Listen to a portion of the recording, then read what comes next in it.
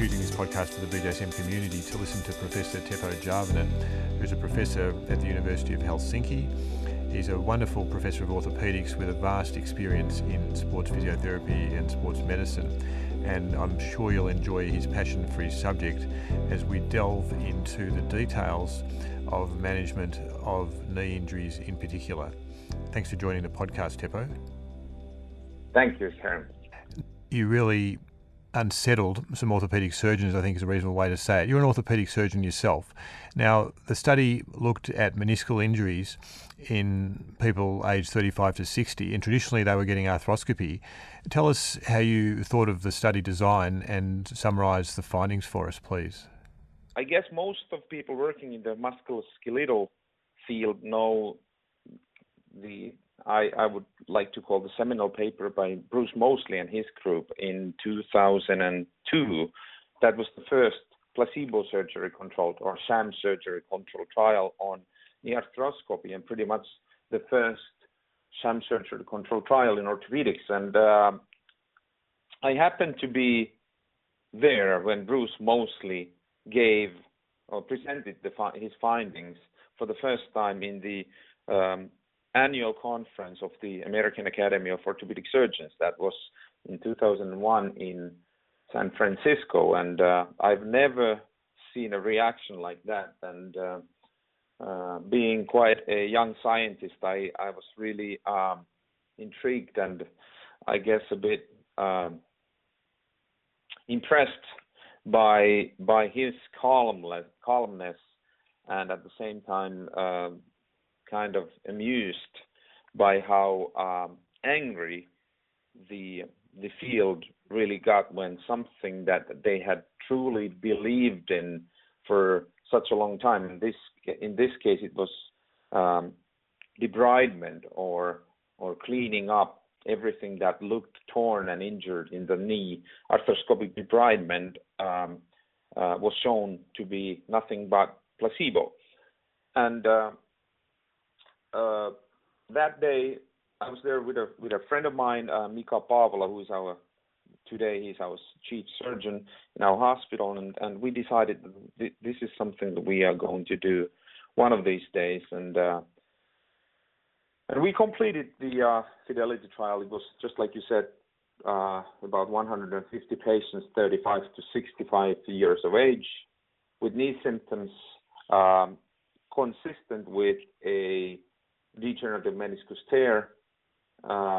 We confirmed that they indeed did have a medial meniscus tear by doing MRI, and then later scoped all of these patients. After confirming the diagnosis arthroscopically, we randomized the patients into either arthroscopic partial meniscectomy or trimming of the injured part of the meniscus, or sham surgery, which consisted of basically doing nothing but just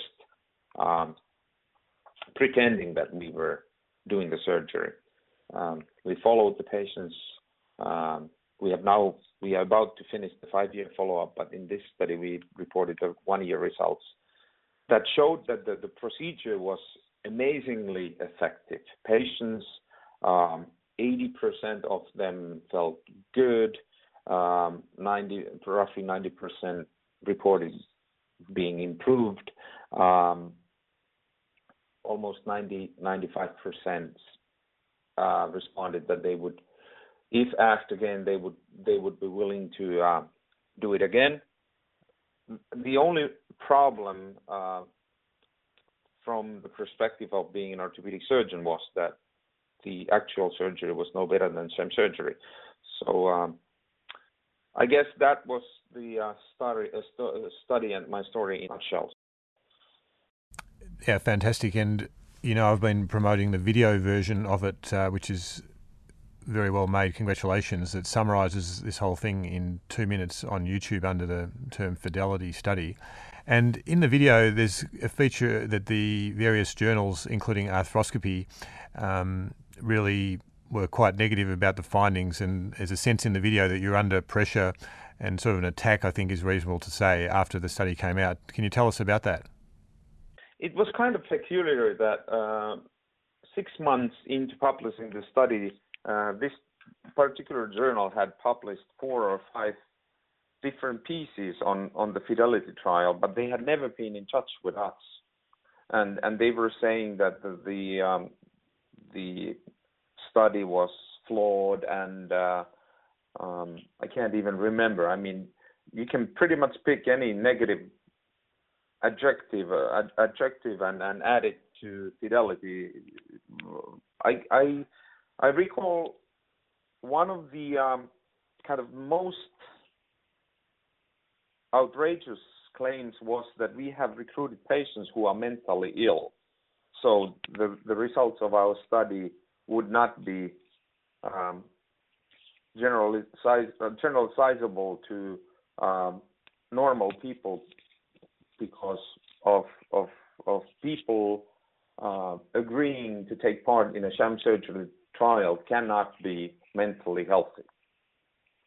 And I have had quite a number of people get in touch with me saying that how can an editor-in-chief of a journal write something as I mean, Terry, you come up with the word. How would you describe an editorial by an editor-in-chief of a journal saying that these people must have been mentally sick to take part in this kind of a trial?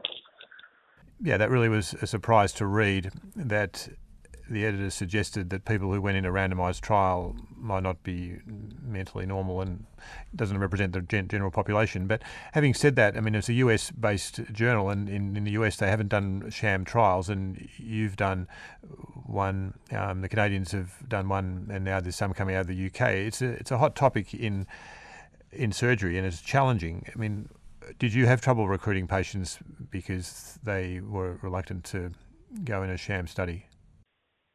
We had 205 patients who were eligible, and 24 declined to participate, so roughly 10%.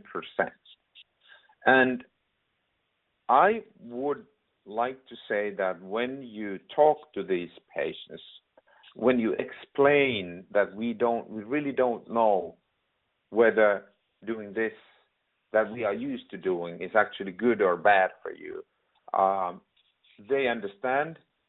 They actually appreciate the fact that you are not just jumping into doing something, you're actually trying to find out whether it works. And this is the Fidelity trial was the first one. We are about to finish the writing of our second sham surgery control trial, which is on shoulder impingement, another huge procedure.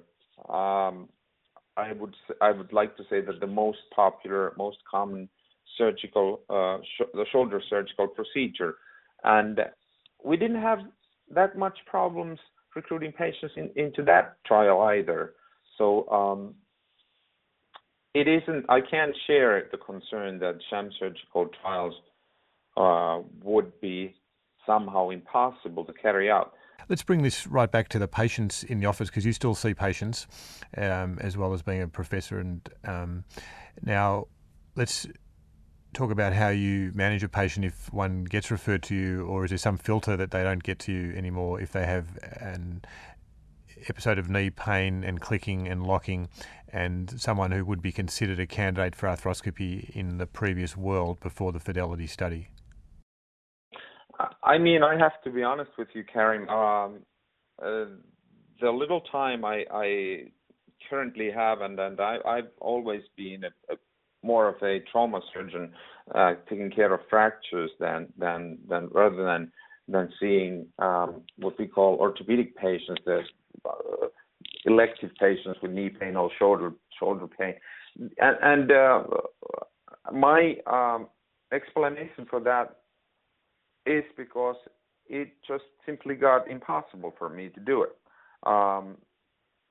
While we were doing the Fidelity trial, we were, of course, reading the literature carefully. We started planning the trial in 2005, and pretty soon after we launched the trial, a very highly influential paper, and at least influential to my thinking, was published in the New England Journal. And the study quite convincingly showed that MRI found meniscal tears have little clinical relevance. People with knee pain have about the same amount of, or about the same percentage of people with knee pain and without knee pain have meniscal tears.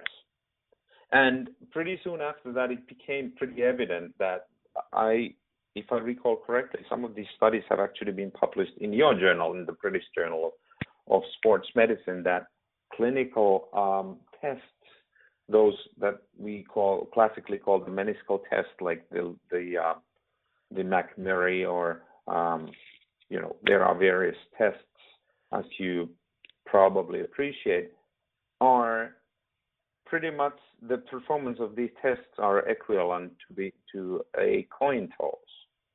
So for someone who is a bit more into clinical epidemiology and understands the problems that these kind of findings kind of pose to your clinical practice, it has become quite painful and quite difficult to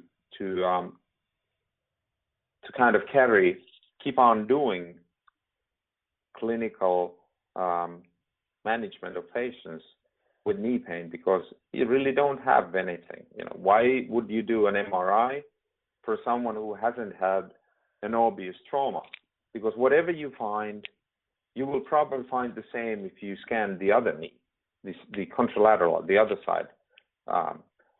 Your clinical tests, why don't you rather save some time and flip a coin? We were told that mechanical symptoms, people with mechanical symptoms are the ones that they scope. So, okay, we happen to have data on mechanical symptoms.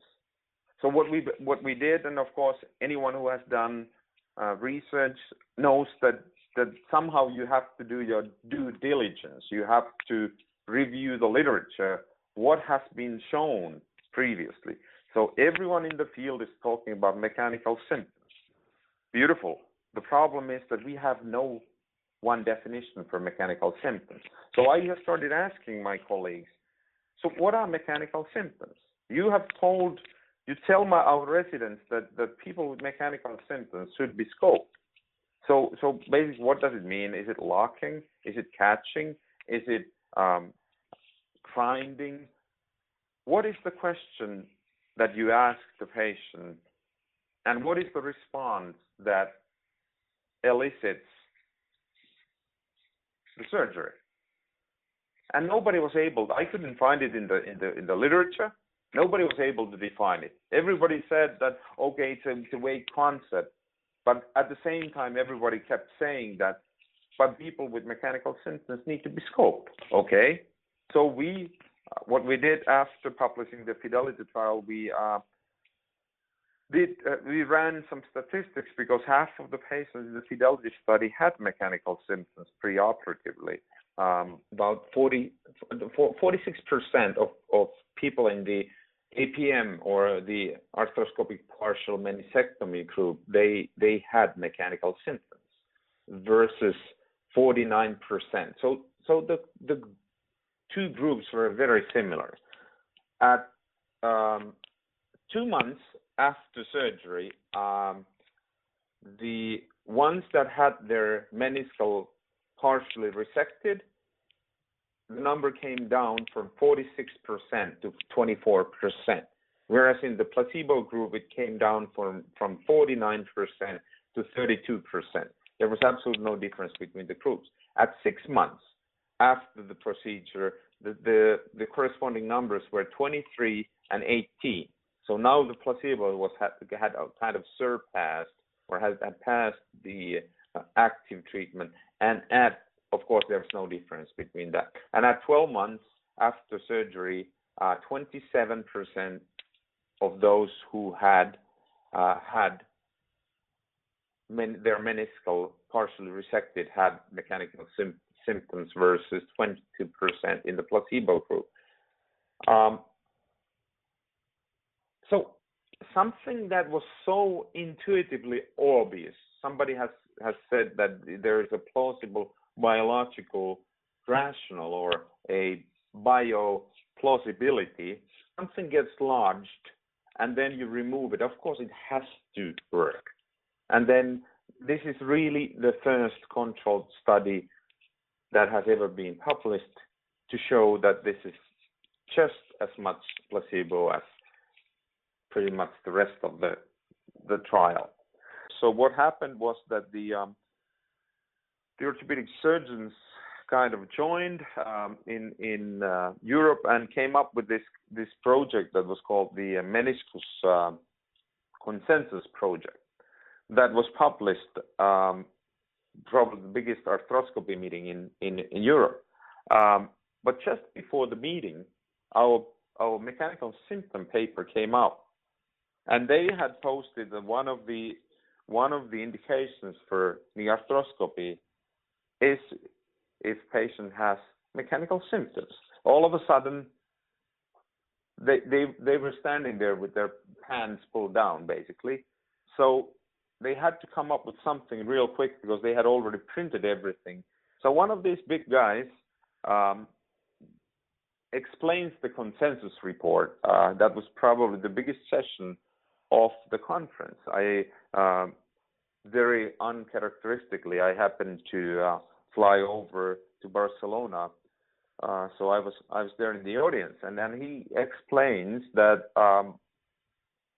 mechanical symptoms are an indication for knee arthroscopy, although we have to point out that we can't tell you what mechanical symptoms actually are. We don't have a definition for mechanical symptoms, so you just have to figure it out on your own.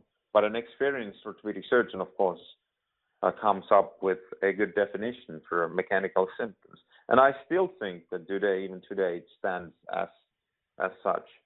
Last one, Teppo. We've talked about sham surgery from your study, but then Eva Roos took it forward from there. And obviously, I'll try and talk to her on a podcast herself. But she did the trial of exercise versus arthroscopy. And can you summarise that briefly for our listener and give us a taste of your impression of how this recent study from the BMJ has changed management?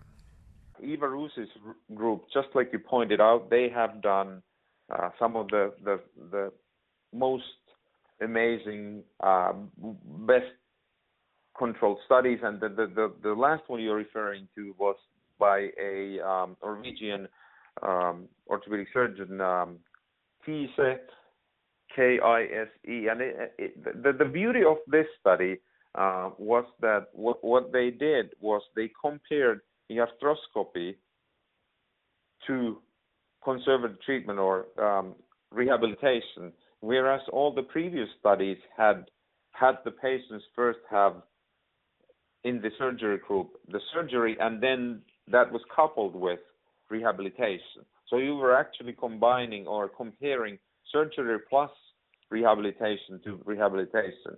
But this study was, at least scientifically, better. Of course, maybe someone can argue that the surgery needs to always be coupled, but from a scientific perspective, this was a more beautiful study design in which they compared just the surgery to rehabilitation. One of the most clinically important things of that study was that if you were randomized initially to conservative treatment, rehabilitation, and by 6 months you weren't happy with your knee, then you got the scope, and then they followed these patients to show that those that do not benefit from rehabilitations do not benefit from arthroscopy either.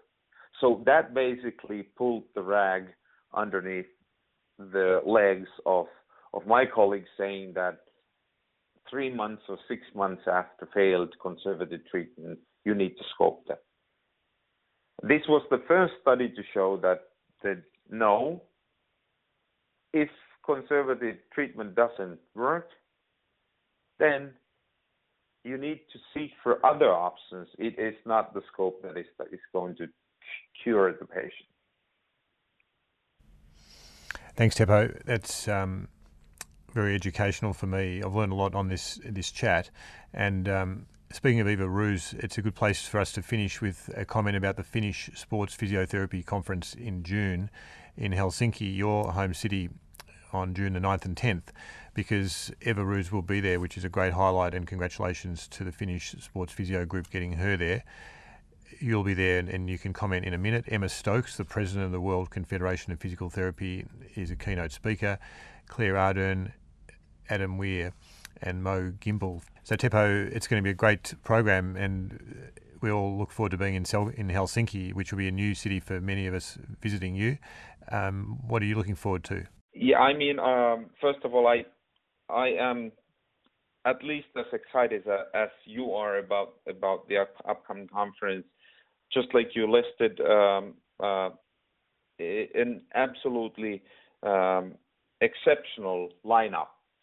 I'd like to congratulate Peter Hallén, who is the scientific director of the conference. He has done an amazing job in recruiting you world leaders to come here and educate us. So congratulations to the entire staff.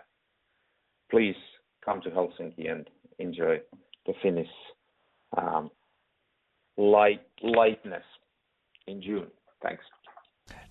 Fantastic. And BJSM is very happy to be a partner with the Finnish Sports Physiotherapy Society as one of our 24 member societies as we try to educate and make life better for patients, as you've done in your work, Teppo. So thanks for your time today.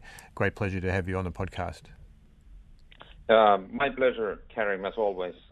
And feel free to, and we encourage you to check other BJSM podcasts, especially using our app, which makes them very easy to listen to. I hope you get a chance to have a physically active day. Thanks for listening.